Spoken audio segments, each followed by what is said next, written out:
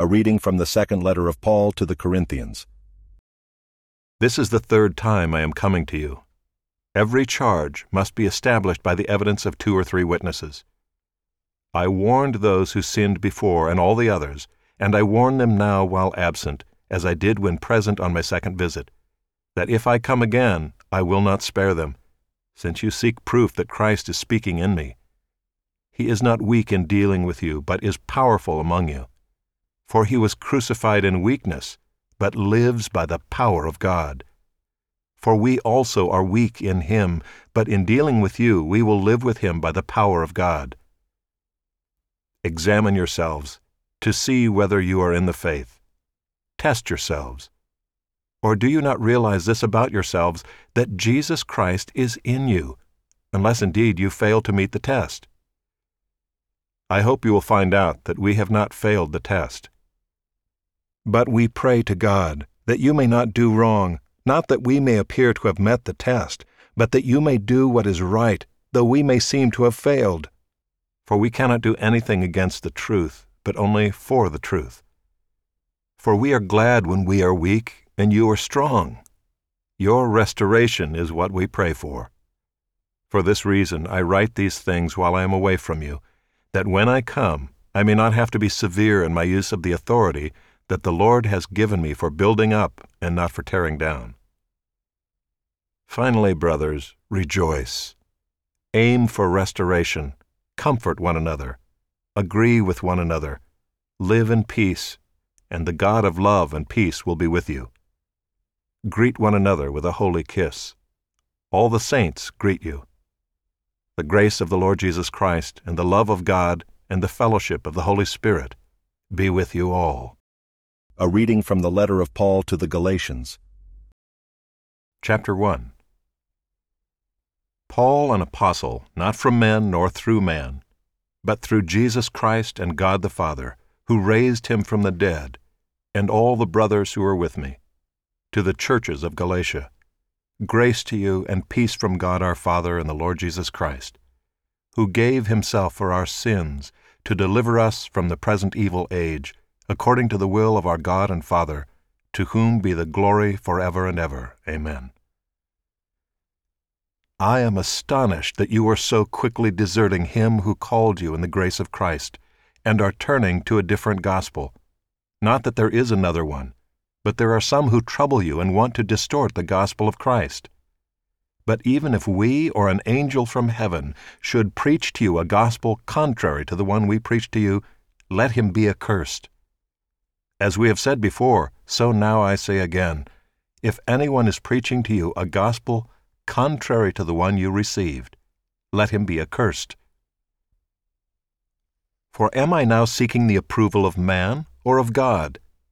Or am I trying to please man? If I were still trying to please man, I would not be a servant of Christ. For I would have you know, brothers, that the gospel that was preached by me is not man's gospel. For I did not receive it from any man, nor was I taught it, but I received it through a revelation of Jesus Christ. For you have heard of my former life in Judaism, how I persecuted the church of God violently and tried to destroy it. And I was advancing in Judaism beyond many of my own age among my people. So extremely zealous was I for the traditions of my fathers.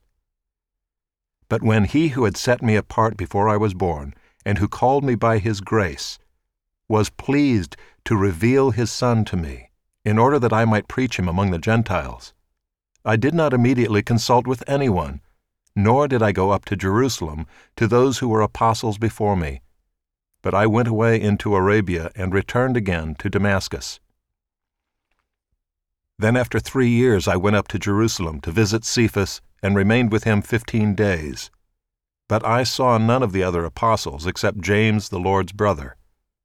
In what I am writing to you before God, I do not lie. Then I went into the regions of Syria and Cilicia, and I was still unknown in person to the churches of Judea that are in Christ. They only were hearing it said, "He who used to persecute us is now preaching the faith he once tried to destroy," and they glorified God because of me.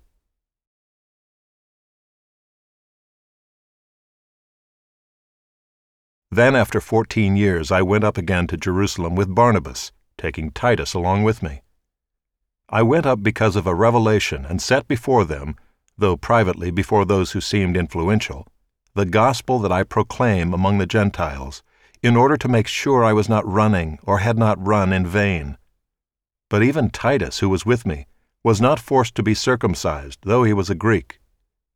Yet because of false brothers secretly brought in, who slipped in to spy out our freedom that we have in Christ Jesus, so that they might bring us into slavery, to them we did not yield in submission even for a moment, so that the truth of the gospel might be preserved for you. And from those who seemed to be influential, what they were makes no difference to me. God shows no partiality. Those, I say, who seemed influential added nothing to me. On the contrary, when they saw that I had been entrusted with the gospel to the uncircumcised, just as Peter had been entrusted with the gospel to the circumcised, for he who worked through Peter for his apostolic ministry to the circumcised worked also through me for mine to the Gentiles. And when James and Cephas and John, who seemed to be pillars, perceived the grace that was given to me, they gave the right hand of fellowship to Barnabas and me, that we should go to the Gentiles, and they to the circumcised. Only they asked us to remember the poor, the very thing I was eager to do. But when Cephas came to Antioch, I opposed him to his face, because he stood condemned. For before certain men came from James, he was eating with the Gentiles, but when they came, he drew back and separated himself, fearing the circumcision party. And the rest of the Jews acted hypocritically along with him, so that even Barnabas was led astray by their hypocrisy. But when I saw that their conduct was not in step with the truth of the gospel, I said to Cephas before them all, "If you, though a Jew, live like a Gentile and not like a Jew, how can you force the Gentiles to live like Jews? We ourselves are Jews by birth and not Gentile sinners. Yet we know that a person is not justified by works of the law, but through faith in Jesus Christ. So we also have believed in Christ Jesus, in order to be justified by faith in Christ, and not by works of the law, because by works of the law no one will be justified. But if in our endeavor to be justified in Christ we too were found to be sinners, is Christ then a servant of sin? Certainly not. For if I rebuild what I tore down, I prove myself to be a transgressor. For through the law I died to the law, so that I might live to God. I have been crucified with Christ. It is no longer I who live, but Christ who lives in me. And the life I now live in the flesh, I live by faith in the Son of God, who loved me and gave himself for me. I do not nullify the grace of God, for if righteousness were through the law, then Christ died for no purpose.